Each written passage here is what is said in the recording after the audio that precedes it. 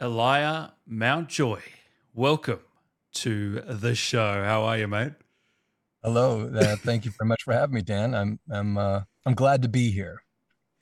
Now, I don't want to bring up your name because I bet every interviewer does. I want to ask, how many times does it actually get brought up in your everyday life? Oh, all the time. It's it's a weird one. It's a weird one, you know. Just looking at it, if you try to use a codec and decode it phonetically, you're already screwed. If you try and use your understanding of the Talmud and ancient Hebrew, you're still screwed because it's a different it's a different pronunciation still. I've got a funny running joke with a friend whose name is Elias. Oh, yeah. Um, we've worked together a couple of times now, and whenever we do, he'll be directing me. And the joke is always, we both understand how easy it is to get the other's name wrong. And so we'll kind of go out of our way to make sure we get it wrong, just to make sure that we feel at home. But I mean, you got it right off the bat, man. And that's like 1 out of 20, 1 out of 20, I'd say. So, Well, 1 out of 20 people you meet will get it right. yes, the first time. What do you usually get, Elijah? Yeah, that's a common one. Yeah. Eli, that's a very Oh, common one. yeah. Ilya, people aren't exactly sure what to do with it. So lots of times it's just if they say my name, I'll just nod. I know who they're talking to. I don't have to be like, just so you know, my name is pronounced. I don't have to get all stuffy with it. But if we become friends or we have more conversations, then eventually they'll go, so how do you say your name? And I'll just say it's Eliah. Do you have a middle name, by the way? My middle name is Matthew. Oh, there you go. It's a little more simple, a little more straightforward. Yeah. But I love the name Mountjoy. Is there any story to that at all? Yeah, man. It's actually a royal name. Oh, really? Okay. That's right. It has a whole coat of arms and everything. It originated from the Normans in France, in that region at that time. And then they were basically excommunicated for religious reasons, and many of them went to Ireland and Scotland, and kind of the British Isles, but really mostly Scotland and some Ireland. In fact, if you ask somebody from Ireland how they associate my last name, Mountjoy, here in the States, it's akin to Alcatraz. It's the most famous penitentiary on the island. Right. So, it would be the equivalent of my last name being Alcatraz if I lived in Ireland. So, me and my brothers made a pilgrimage a couple years ago to Ireland, and we wanted to go to Mountjoy Square, just try and absorb some of our history and lore, and go to the motherland. And everybody was like, "Oh, you don't want to be associated with that. Nobody wants to, unless you want to go to the penitentiary, and nobody wants to do that. You should just help yourself to appendicitis." And they would say things in a way that was really difficult for us to understand. But as a voice actor, I was really privy to listening to how they would say things. And I think there's such a wonderful heritage from Ireland and Scotland. Turns out a lot of my ancestry then did come through Scotland, and that whole, by way of that Scotland. So my aunt, who recently passed away, God rest her soul, I was visiting my uncle. She really did a lot of deep diving into our history and lineage, because God knows nobody else in the family would do it. And so I brought them back with me. I have all of her research and wow, over here. She did a tremendous amount of just genealogy and digging into. And this started before Ancestry.com and those companies, yeah. That's a long-winded answer to say that's where my name came from. Strangely enough, I've never met another Mountjoy that Ever. I'm not to. No. Wow. I was in the doctor's office just a few days ago trying to get over this cough thing that has just been sticking around. And the nurse was like, "Do you ever go by Montjoy?" And I'm like, "You mean like leave out the U? Because my name is spelled Mount Everest, only Mountjoy." And like, no, she's Uh, like, I went to high school with somebody named Montjoy. And I was like, I've never heard that. mm. Um, but I've never met somebody who I wasn't related to. So It's it's funny still you kind of a say that because I've never met another Dan or another Alan. I know that's not true. No, I've met about 100. So, what was it like growing up? And I heard you say that you moved to school to school to school. What does that Yeah, do to you as a kid? it was rough. It was really rough. I was always the new kid, and children are as children are. They're anything that's different, they're coming after you. And I'm Mm. tall. I'm taller than the average person. So that right there, that's you just need one thing. It was tough. It was like every year or two we'd move. So through elementary, middle school, and then even moved one time through in high school, but I managed to continue to go to the same high school. We were always moving.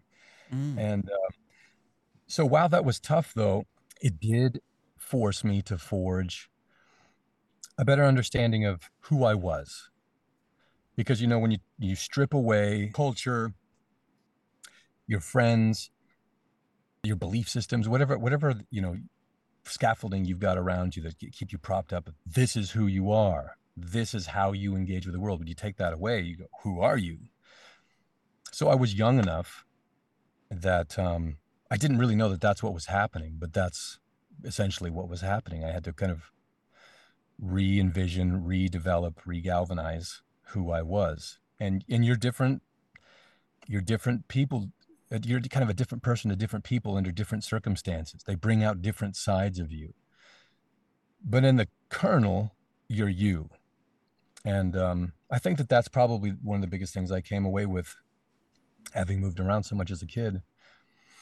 And it did develop a wanderlust. Like I was saying, we went to Ireland, and I've visited a bunch of other places with my brothers where we'd go to Spain, or we'd go to France, or we'd go to You close with your brothers?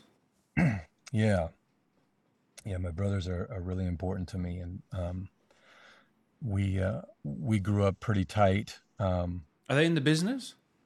No, no, I've got three brothers, and they all think I'm crazy for being in in this industry, and they're kind of right, But um, they keep my head on straight. One of them works in an NGO in Africa, building hospitals for Wow, poor and marginalized people there.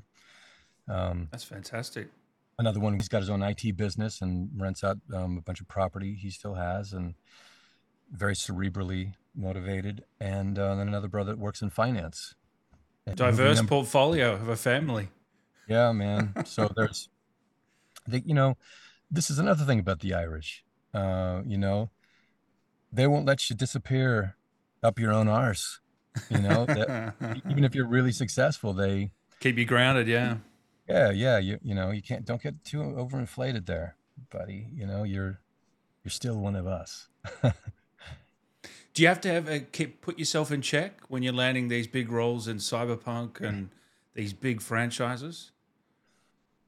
I mean, yeah, kind of. I definitely have to pinch myself because it's just, man, I was such a huge fan just of video gaming. I grew up with my brothers doing this. We played, my uncle, he had an old Atari that he gave us when we moved to Canada. It was old and stuff, but we weren't allowed to have those things. But somehow it happened that we got it. So we started there. And then, Max came out, and we'd play Snakes, on a keyboard.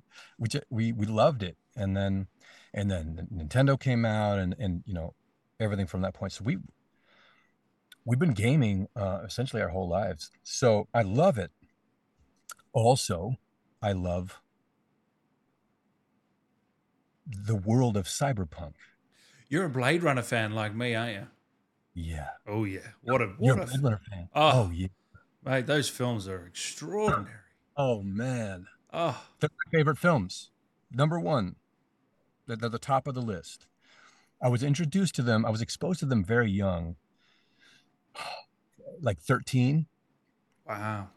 Way too much for me to really Take understand in. what's Yeah, going yeah. on. But when I saw it, I was like, this is amazing. I mean, even like your Dan Allen Light, yeah. blowing light behind it's Yeah. got that kind of neon. Neon feeling, yeah. Yeah, it was with juxtaposed with the dark and the rainy and the Mm. gritty. It was just aesthetically immediately I was in. I was in.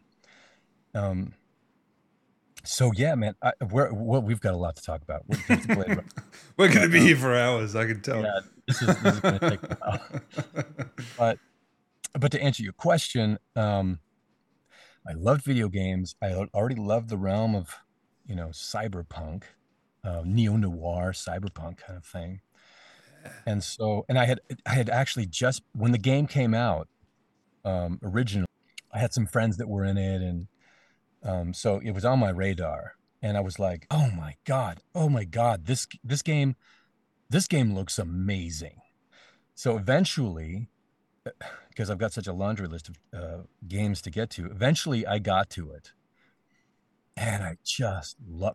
It was everything and more than I was hoping it to be, because I had played a bunch of the Blade Runner games and just that kind of cyberpunk realm, and this was so much more engaged, so much more, such a realized world in totality.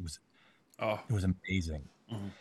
So when I finally got into the first session, you walk in, you don't know, what you got, and the director was like, "Okay, so um, we're going to tell you what you're here for.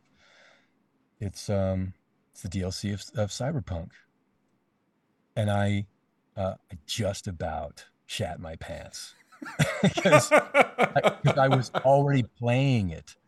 I was already in the world. I've just I, pictured that. I've yeah, just yeah. I pictured mean, that. just go like this. Yeah, I mean, I had to Yeah. like, I'd be like, I think I actually did let out like a yeah, or so, I had to release some kind of energy, That's great, man. and then be like, okay, let's Then the focus. realization kicks in. Oh shit, don't stuff this up. Yeah, yeah. Well, I mean, the lucky thing for me was the character that I ended up playing, Kurt Hansen, was so in my wheelhouse that because they'll play back. I had to give in a couple of takes, and they'll play back your audition and go, we want to go more for this one, more like Yeah, this. yeah. And I was like, right from the get-go, I felt like I know exactly what I'm going to do with this. And even if I don't, the director's going to tell me, and I'm going to be able to do it. And that's not always the case, No, no, Lots no. of times you're like, you're trying to find the character, you're trying to ground yourself in the world. But I felt so right at home immediately with Kurt Hansen that it was the coolest thing. So I had to pinch myself and be like, holy shit, this is happening. This is happening. There's going to be a lot of sessions. I just need to make sure I stay healthy and in the pocket, which for that period of time I did. Thank God it wasn't the last 2 months.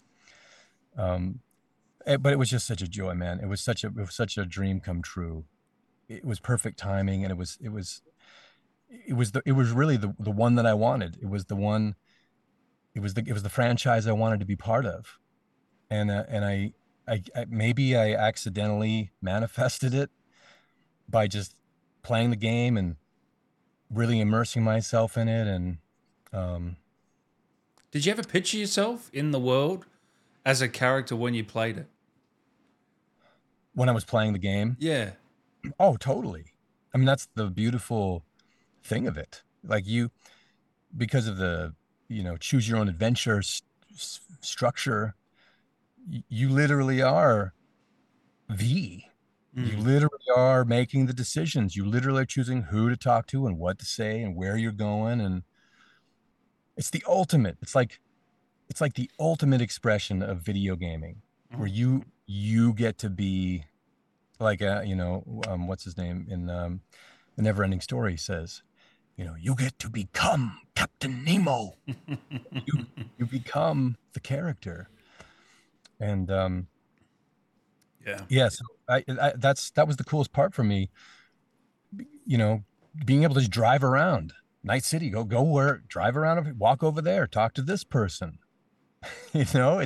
It's amazing. It's amazing how much um, effort and time and energy in realizing the world would have to go into creating that, to where you could just get out of your car and let me go talk to this NPC over here and have a little conversation. That's crazy. That's insane. That's insane. I think you did a tremendous job. And one of the things that stood out for me was that he was one of the most intimidating guys I've ever seen in a game. From the moment you see him, you are intimidated. I don't want to Mm. mess with this guy. Is that something that you were conscious of bringing to the role? Hmm. One of the first 2 or 3 sessions, everybody was on the line. Ah, um, okay. the director, Pierce O'Toole, Legend. amazing, amazing. I'll sing his praises all throughout this interview. Fantastic director. Jared Dye, one of the writers, Oh, wow. um, a gentleman by the name of Boris. I never got his last name, but I believe he was the lead writer. And he was there for the first couple, 2, 3 sessions, basically establishing the character. And him, this is where it's just amazing. This is what I love about the um, the game developer industry, where you can talk to the person that wrote that character. Eh, where else can you go to do that? Um, and then get the kind of filled out perspectives of another writer, the director who has seeped himself in the world. You know, um, it's incredible. It's incredible. Mm. So they were talking a lot about Kurt he's a junkyard dog. They're like, Yeah. he's a junkyard dog. He's got that growl. They want that, like, but there's also times like, but he's also, he can be diplomatic. He's moving out of kind of trying to be this arms dealer that's just might makes right, and interface with higher profile characters in order to get what he wants. And so there was that dichotomy of, they're like, you're going to be a junkyard dog, but you're also going to have to make people comfortable. You're going to have to, you know, but always give them that caveat, like, don't ever make them completely comfortable. You want them to know that if they fuck up, it's on them, and the hurt's coming. you know and I was like, I loved that, man. I Yeah, loved it that's so good. Yeah. because that gave me kind of some roadway to play and have fun. And I really really enjoyed that aspect of Kurt. Well, that reminds me of that amazing scene, the roulette scene. And you're trying to play it stealthy, and then you come in, and I was just that whole scene was fantastic. Mm. There would be scenes like that where Pierce, the director, would paint this intricate picture of what's happening, and he's got to lay it out in a way. He's got to unfurl this tapestry to go, this is what's happening, but it can go this way, it could go this way, and it could go this way. So you got to get it straight in your head, so that if you answer wrong, you're going to get a different reaction out of Kurt. So he'd roll it out in a very specific way so that you could play out the scene this way. Okay, now we got to come back to the beginning. Get back into that headspace, where you're welcome, and we're just talking, right? We're just talking. Mm. And then they answer a different way, and then there would be the nuance, saying something in a certain way that allows the player character to really consider, oh, I've got to read this person. I actually have to read this. I have to read the room. Is he saying what I think he's saying? Because if I answer this wrong, shit's going to go bad. Mm. And so having Pierce be able to kind of make it more uncertain for them, and add that layer of intimidation in, So he because did say that. oh yeah, that was Ah, that yeah. was a deliberate thing. Yeah. And he's got such a careful mind, you know, to be able to ask that of an actor without telling him how to do it. That's a really fun director to work with. Because you don't want the director to say, "Can you do that just a bit more sad?" Or you do this a bit more happy, or you want a bit more. You want a Yeah. specific direction. Is that what you mean? Or you don't want a director to be like, do it like this. Mm. Come up at the end. Let it Yeah, yeah, yeah, yeah, yeah. be like, here's what's happening, and I want you to land. I want you to make them feel like they better not fuck this up. Yeah. No, but you're still playing like, hey, everything's cool, right? You're cool. But if you said that you were there with this person, I thought that you weren't there with that person. Yeah, And exactly. so that's what makes the acting process fun. You get to live that moment, and it's genuine and it's real, and that's what made it such a pleasure to do, because that's why you get into it as an actor, to live a moment and really try and connect with another character, and realize an objective, realize, really actualize what you're saying to them. Man, that's why you get into this. That's why you put up with all the bullshit. That's why you do all the stupid things to do that. That moment. Yeah, those Yeah. moments. Yeah. I love the boss fight too. I didn't even know there was a boss fight because the first playthrough, I think you got killed by Alex. She Hmm. slashed you and it was a horrible death. R.I.P. Kurt. But Yes. then the next one, there's this incredible boss fight. And, there's this saying, don't bring a knife to a gunfight, which Kurt Yeah. didn't abide by those rules. No. Uh, but there's this amazing music in the background. And, I mean, watching that back, you must be thinking, fuck, this is awesome. Yeah. That's pretty much what I thought back. I That's thought what back. I felt when playing it, This is honestly. awesome. Yeah. Like that final scene. There was different microphones used to record this. I was going to Um, say, because there was a lot of efforts in that fight. You really yeah, went for it. yeah. They they Yeah. they were like, really go for it, There go you for it. go. You know? And I was like, this is the role of a lifetime for me. You're damn right. I'm going for it. I'm going for it. And it's something that I personally like doing. I like efforts. I get brought into a lot of projects to do that kind of loud screaming, attacking Yeah. kind of efforts, they're called. You But enjoy it. Yeah. I like it. I do. It's hard on the voice, but there's techniques and ways that you can kind of use to mitigate that while still getting the intent across. Yep. But with that final scene, the junkyard, the dog is out of the cage now. It's it's Mm.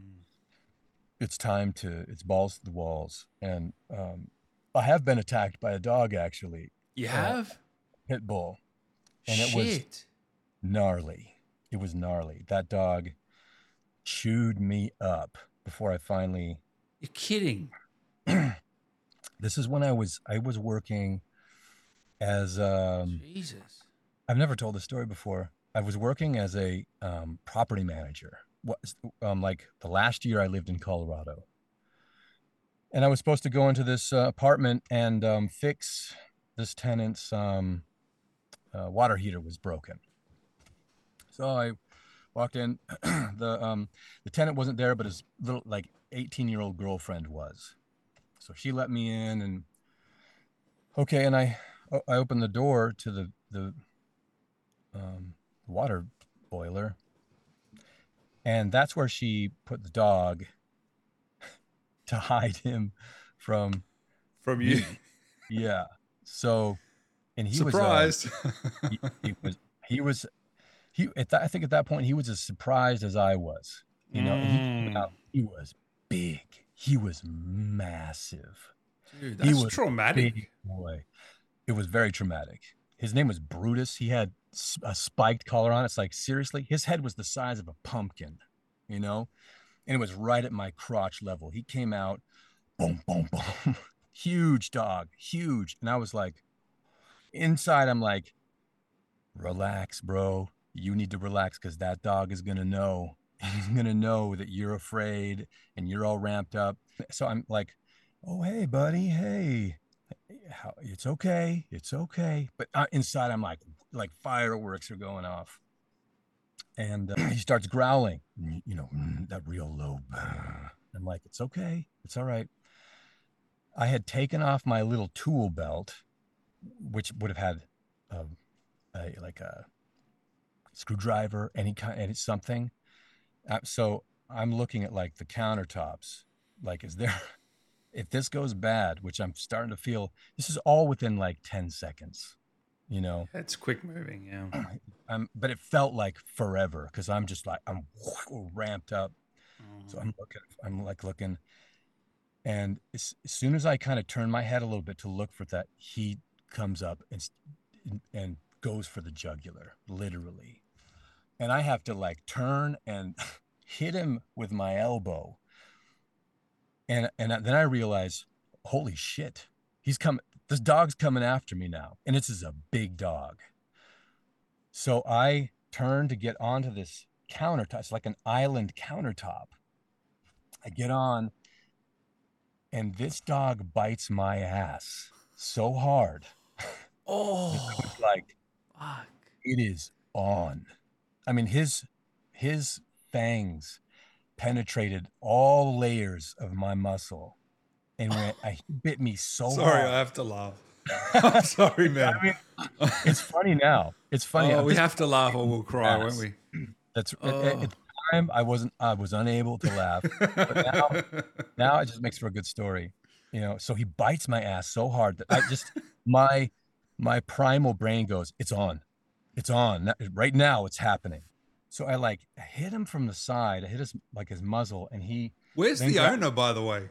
The guy is not there, but the girl is standing there going, don't be afraid. Don't be afraid. Oh my God. She's freaking out, but she's just standing. She doesn't know what to do. Yeah, And she I can't know. do anything. Yeah. And this is 15 seconds now into it. So it's just happening. Oh, It's just I know. happening. Yeah. So the dog has now got my leg, and I'm like lifting it off the ground. Oh, God. And he's not, and this is a pit bull. It is latched on to my leg, and I can feel him tearing the fascia, and like it's one of the most painful things I've ever been through, and I've been through some big accidents. Getting bit by a dog like that, and he's pulling, he's trying to pull me down, you know. So at that moment I realized, like, this dog is not letting you go. You have nothing, no weapons except your fist right now. Put this dog down. And I was hitting the dog first in the muzzle. Then I realized I'm burying its teeth deeper into my leg. And then I start hitting him in between the eyes. And it took maybe like 15 punches with everything I had before it basically blacked out for 5 seconds. It just like it like fell off of me. And I was like, blood and shreds. This dog had torn me up. I Wow. had to jump for this ledge. It was a loft. is what it was. I jumped, Yeah. grabbed the railing. Oh, thank God that railing held. Because if the railing broke, I would have fallen down, and that dog would have had its way with me. Oh my But I got up God. there. I just was laying in the loft, just like it was so much pain, and that dog was like down, trying to get at me. But I'm out of the picture for 30 seconds, just laying there, just bleeding in shreds. Oh And my God. she puts the dog away, and I like come down, and my things are just torn and ripped, and paper is everywhere. And I had to I'm in total shock. I'm in complete shock. And How old are you, by the way, at this time? this time I would have been early 20s, Damn. Yeah. early 20s. So this would have been, um, yeah, 2000, early 2000s. Yeah. Wow. And you're in So, shock. Yeah. so I'm in shock. I come down, I call the owner, and I'm like, listen, I need you to tell me if I should go to the emergency room. So what happened? What this dog? And he looks at me, and he was with another builder who grew up on a ranch in Texas who had those dogs. And he's like, you what Oh, happened? he They were knows. like, they were like, you need to go to the emergency room right now. So we went there, and the doctor was like, let me guess, a pit bull? And I was like, yeah, how did you know? And he's like, you're the sixth one this week. And I was like, What? really? Jeez. There was a thing happening at that time where, anyways, that I wasn't the first person or the second person or the third person that dog Brutus had bit. So he had to be put down. And, so sad because that dog was a reflection of its owner, I know. Yeah, the it's owner sad. clipped his ears, gave him the name Brutus, put the spike, trained him to be this Killer. Yeah. asshole. Yeah. And all that to say, Do you think? Do you think that dog would have killed you if you didn't? oh yeah, Yeah. that dog would have ended me if it Yeah. could. Yeah, It's pretty crazy to think about, isn't it? it is. And to come that close with a animal who's like, if it had its way, it would have killed me. And that's a weird feeling. That's a weird feeling. So how do you go with dogs now? Well, I've always loved dogs. I love animals. I'm a big animal lover. I get along with dogs great now, but after that, I was fucked up. I was like, I'm Yeah. traumatized. I was like, I need to play with a golden retriever puppy in a park for a I've got week. one. I should bring her in to lighten the mood. Oh, Goldens are the best breed. They're so sweet. I grew Yeah. up with a golden. Yeah. They're beautiful. Yeah. They're such loving, attentive dogs. Yeah. I mean, pit bulls are a different kind of dog. No, They're made. I've met good pit bulls too. Yep. As you said, it's about the owner, isn't it? Yeah, A it's lot of the just like time. there's a different genetic wiring in an animal like that Yeah. than there is in, say, a golden retriever. Yeah. They can both be great loyal dogs, but when shit goes like sideways, that pit bull is trouble. You got to watch out because they just have this switch. And I've had a few other instances with pit bulls where it What, was since like, then? You're yeah. kidding. Oh my I had a girlfriend right when I first moved to LA. She God. had the Staffordshire pit. Emily, she got called Emily Butt. She was the sweetest dog. She'd roll over. Here's my stomach. Oh, so lovey. And then when the neighbor's dog, their little yappy terrier came out, Emily was like, "Death to you!" Boom, came, went right out the door, ragdolled that poor little terrier dog, and I had to I had to basically choke out Emily, like get on her until she like.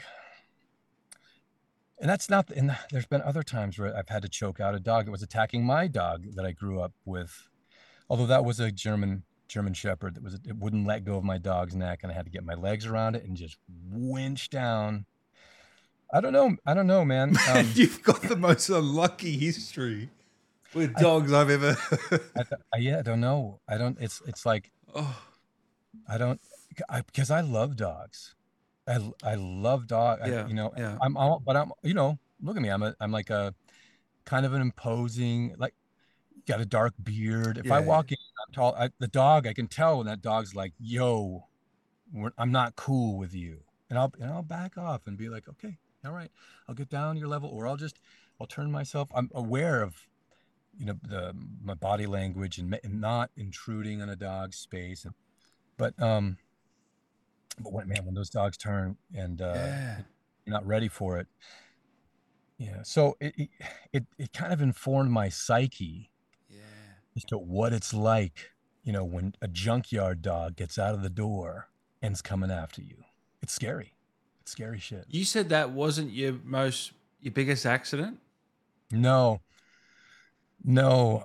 I was in a bad car accident in high school. It was a head-on car Oh, accident, and with my other brother that I was telling you about, the one who has an IT business, and um, it was in Colorado, so it was really icy, and we were slippery. trying to get to school. Yeah, and Yeah. we a thing called black ice there, Ooh. where it kind of melts and then it freezes. Mm. So it's a layer of ice, but you can't, but it's clear. So it just looks like the road. So we were Very trying to get to dangerous. school. Very dangerous, very dangerous. And was going around the corner. And instead of going around the corner, we just went straight into the oncoming traffic.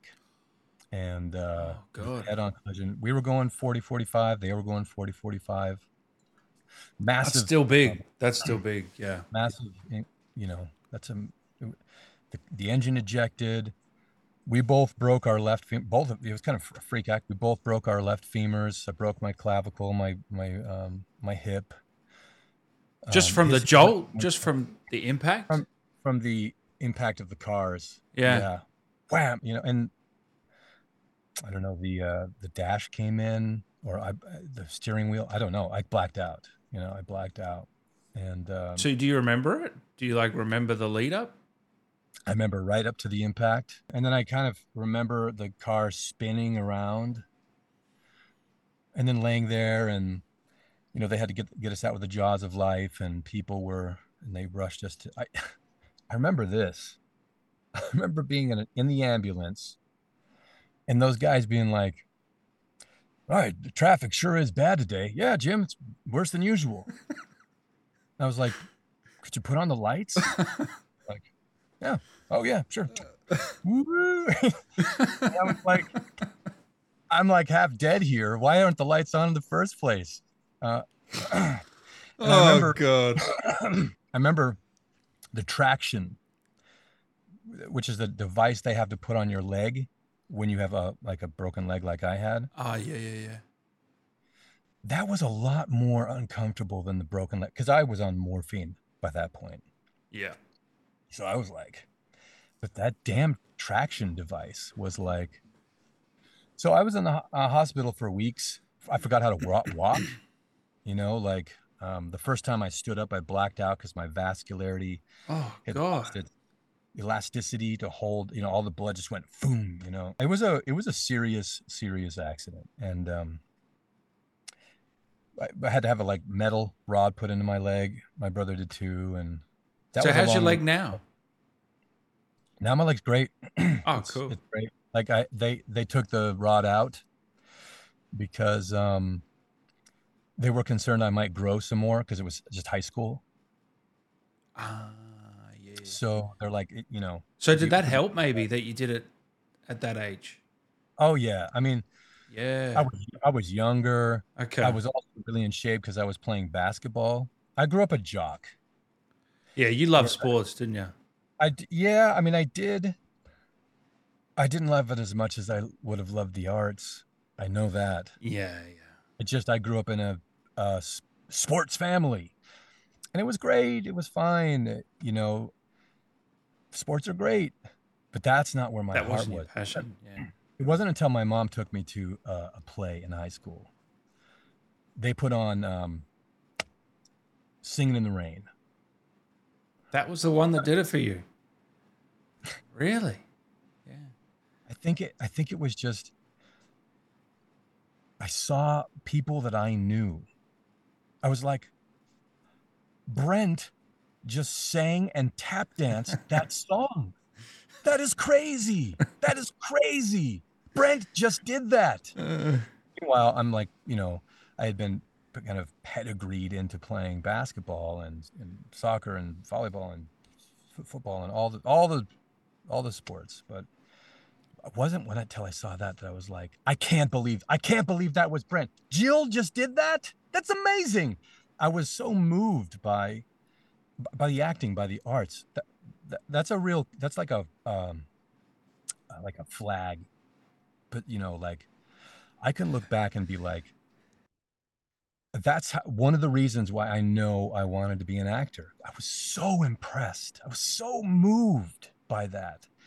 By the high school production of Singing in the Rain, you know, that I wanted to be a part of that. But just because, the way that I grew up, it took me a lot longer to have to kind of come around to that. But there's a lot of ways that being physical like that has helped me as a performer, just insofar as being able to physicalize things like we are talking about with that end fight. Like, what does it sound like when you throw a punch? What does it sound like when you get hit with a punch? When you get hit with a punch in the face versus the stomach versus the back versus what if it's a bladed weapon?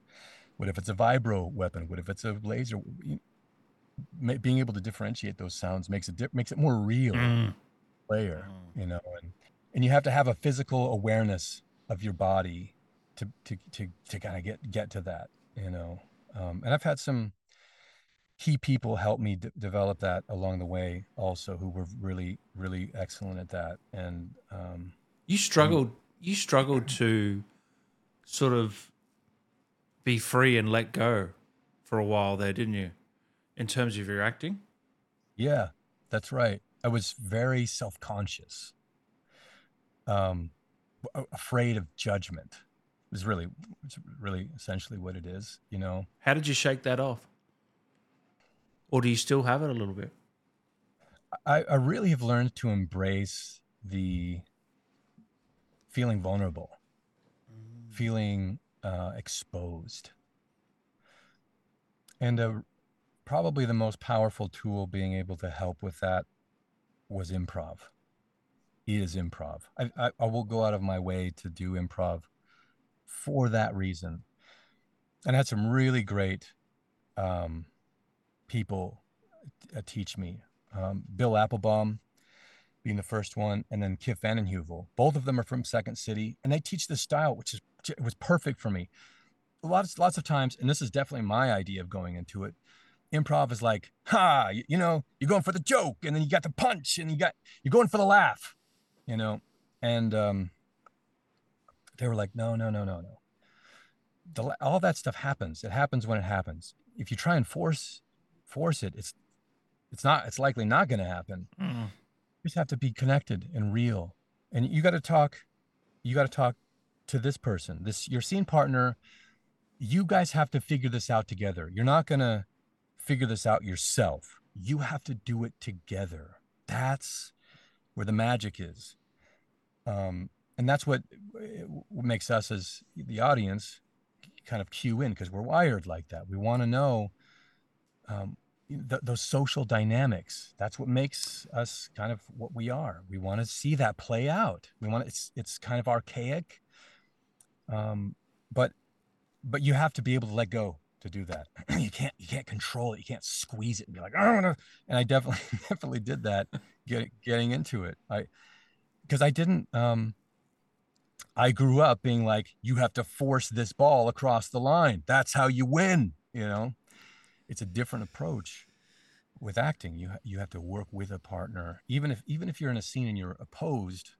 There's a dynamic that you have to listen to what they say and respond directly to that, and that's what makes it kind of illuminate and make it magic.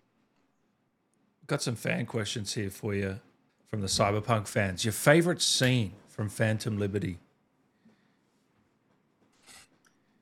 Oh, whittle it down to the favorite scene. I I know, love that. right? Any memorable scenes?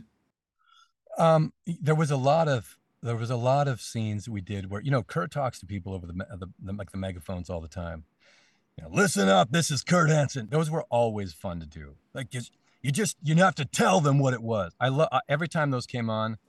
I was like, and it would be like a whole long text thing, and I would always be like, oh yeah, let's do this. But I think, actually, I think we were kind of touching on it earlier. Yeah. Roulette scene, and then there was a scene where V comes into the Sapphire. Idris is there, Songbird is there, and I walk up, and I'm like, oh, I thought I knew everybody here, but apparently I don't. You want to introduce me? That kind of that kind of intimidation layering, but while still being hospitable kind of thing. I really liked balancing that host slash warlord character and the nuance of having to ask a question in a certain way that makes the player go, ooh, I better not fuck this up. I got to get this one right. And that brought a lot of satisfaction and joy to me. That scene.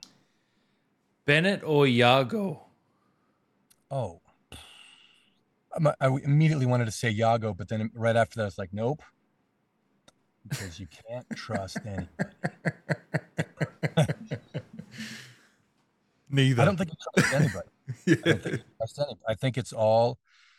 I don't know how he sleeps. Nobody can be trusted. There must be. He's got some cybernetic implant that he can just for sure. But nobody can be trusted. Do you wish there was a side with Kurt Hansen option in the game? Oh, that's interesting. Oh yeah. I totally wish that. Yeah, that would have been cool. Yeah. Because what a powerful ally that would be. But then you'd also have to be like, this is going to go wrong at some point. Yeah.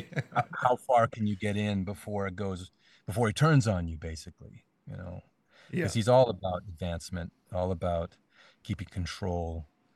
But I would have loved that, because then that would open up the door to a lot of, like behind the scenes kind of, behind the doors where you're just talking to Kurt, and maybe you see his insecurities, or maybe you see what he's worried about really, and why he is the way he is.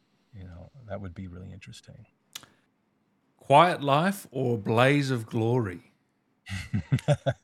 Well, for myself, I'll take the Quiet Life, but for Kurt, I think the answer is Glory, baby. Did you play Phantom Liberty, Eliah, and did you side with Songbird or Reed? Thanks for your awesome work. Oh, thank you.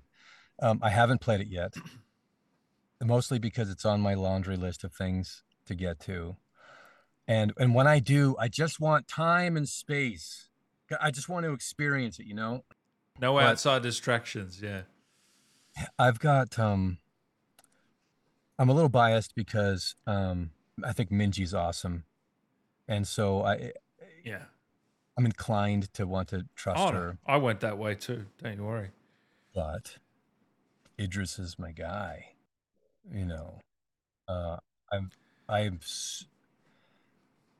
I'm so impressed by his performances. He's actually one of the performers, to kind of circle back to what you were saying about being real and being vulnerable and being exposed and connected. He was one of the prominent performers that showed me that was possible.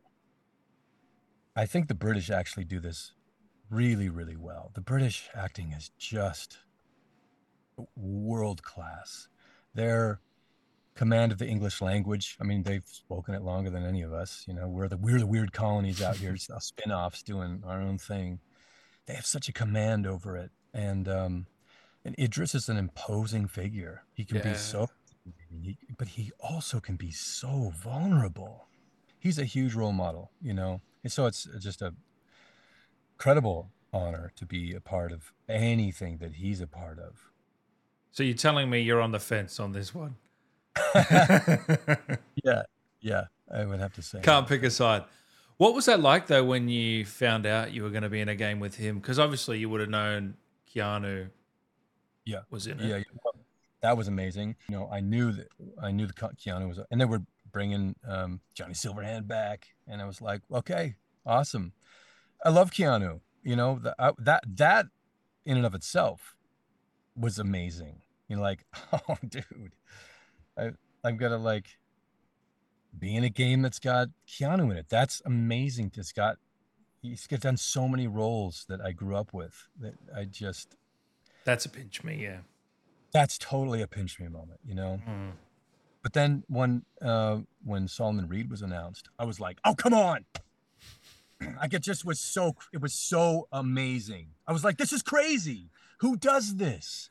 What franchise like ropes in these amazing actors? I was like, this is gonna be off the chain. Idris doesn't do shit. Neither does Keanu. Well, Keanu's had a few, but he's been around for 50 years. Yeah, but they don't do anything, you know what I mean? Yeah, they pick No, pick and no. choose. Yeah. Yeah. I knew when Idris was attached, this was going to be a wild ride. But even just the writing of this was just phenomenal. I mean, you would have seen it just doing your work. Just Yeah. everyone is so fleshed out. They have full lore and backstory on everyone, and Yeah. it's Like just there would be some stuff, with Kate Bess as the president, yeah, seeing her stuff. You could hear the stuff that she had done and be like, dude, like the NUSA, this is crazy. This is going to get crazy. This whole story is going to get, with her crashing and then me. I was like, this is going to be a wild ride. See, Project Red, man, they don't just throw out any old thing. Their stories are integrated and flushed out. And I mean, how much they care because they weren't willing to just let the bugs of the initial release let that be the legacy. The amount of effort to wrangle that back, it's nothing short of incredible. It's incredible that you want to make that right in order to climb that mountain to do that. I have so much respect and adoration for them in doing that because that is what we connect with. It's the story and the characters who tell the story. That's why we want to play the game, and they knocked it out of the park. I was so excited to be a part of it in any way, you know, um, yet alone to be able to play the heavy. It was such an honor, such a pleasure. couple more, mate. Thanks again for your time. Kurt Hansen, more like Kurt Handsome. Well, I didn't have anything to do with that, but I'm glad you think so. It's funny because the other day I was thinking he actually looks a lot like Jocko Willink to me. He was initially part of SEAL Team Six, and he now trained a bunch of SEALs, and now he's kind of since retired and does his own thing. But he's a presence. He's got a podcast, and he talks about this is how we would do it. This is how we would, on SEAL Team Six. If we had something bad happen to us, I'd say good. You're broken. You don't feel good. It's raining outside. Good. You didn't get that promotion you were hoping for. Good. He's got this whole thing. Good. It's like now you have a chance to like make good on that. And I think subconsciously, I through osmosis, I drew from that sort of thing. And then the next day, out of nowhere, this fan hit me up through Twitter. It's like it just sent me a picture of Jocko Willink, and I was like, Ah, dude, wow. you're absolutely right about that. And they look actually very similar. Shaved head, and they got that like chiseled. They look like a I like wonder a. if that was an inspiration at all. You should ask him if you ever. I would love to ask that question because there's an archetype. There's so many layers to creating a character. The writer, the performer, then you've got the people coding and Yeah. create. Yeah. There's so many people involved in creating a character that not only is it, far be it for me to say that I am Kurt Hansen. I'm a slice of the pie, Did you know what but he looked like when you were performing him? initially, no. In Wow. fact, it was a different name even. He had a different name. Ah. I can't remember what his name was. It was different. His name was different. Yeah. I So think it was Dan Allen. Yeah. you'd have to probably cut some of the hairs, but yeah, cybernetic implants there. Yeah. Yeah. So it was evolving. Yeah. Yeah. Yeah. Wow. What should the residents of Dogtown do now, Eliah? There's a vacuum there, right? Well, usually what happens there is the next one rises up. Will you be the Yes. next one? Will you be the one to rise up? The- some order has to be made from the chaos, and those are usually the ones that see that vacuum, that vacant spot, and try to fill the void. Final one. What does this project mean to you? I mean, if I could whittle down everything we've been talking about this last time, it's such an honor for me to be a part of it, for all the things mentioned, the people that are in it, Jeremy and Gavin. Gavin. Thank you. What lovely people and what talented performers. Minji, amazing. Idris, Keanu, Kay. Oh man, dude, this project just from a performance standpoint is just off the charts. I'm so proud and so humbled to be a part of it, you know? Mm. And then you throw in CDPR, filming the whole thing, making it what it is, putting forth the effort that it takes to make it right, make it the best that it can be. It's so humbling to be part of that. Not not every game developer's like that, they could just be like, oh, there's yeah, there's some problems, and well, kind of deal with it. That's not what they wanted. They wanted to make it right. And then to work with Pierce O'Toole, I also had a Tony Smith. She was also my director. Shout out to Tony. She's amazing. She's directed me in some other projects, and she's so good. She's so everybody that was part of this. The engineers, Jesus, there's so many engineers that were just on point. When you got to have a great engineer, it facilitates the flow of the session because Helps with the flow. Yeah. you got the director go, oh, can we play that back? And then play him what he just did, his previous line, and then start tracking after that. And I'm going to read you in that, Stuff that it would be tough for you to do or anyone. Yeah. impossible for me to, you know, I can't do that. Yeah. And then even if the engineer can do it, but it takes some more time to be able to have somebody just like, it's Yeah. all That's about handy. timing. It's amazing. This was all recorded at Side LA, and they're another team just renowned for producing amazing work, telling amazing stories. I can't I can't I can't talk enough about just how amazing it is to be a part of it, and from top to bottom, from everybody that was involved. It's um it's a tremendous just a tremendous pinching myself every day kind of thing. Thank you for taking some time, man. Is there anything you want to say to the fans that have tuned in today? Yeah, I think that the fans are the ones we haven't talked about. The fans are really that key ingredient that facilitated all of this to happen. If the fans hadn't stuck with the story, if the fans hadn't believed in it, it wouldn't be what it is. And And it's as simple as that, you know. I think the fans, there won't be enough to say to show my gratitude to the Mm. community who just stuck with it. All of this would, all of it would just go away without the fans, without them supporting the project, showing up, engaging with it, caring enough to want to do it. It really, there would be nothing. If everybody wanted to try so hard, but the fans didn't give a shit, it just wouldn't be there.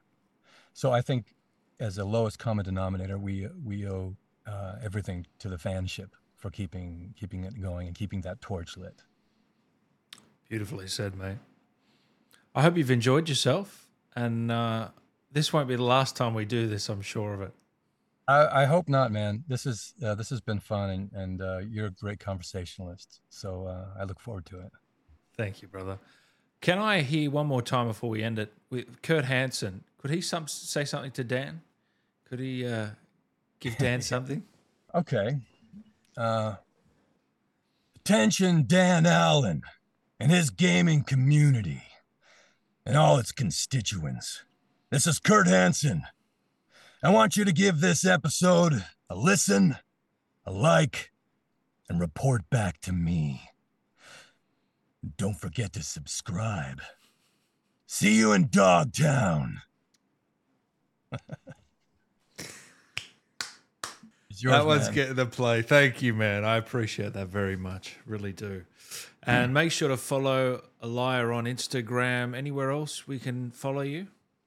Yeah, I'm on the Instas. I'm on the Twitters. I guess the Facebook too. It's all my name. It's just all my name. The way we started the podcast, my elusive, easily messed up name, Eliah Mountjoy, all one word, ELIAHMOUNTJOY. That's me. Thank you, brother. Thank you.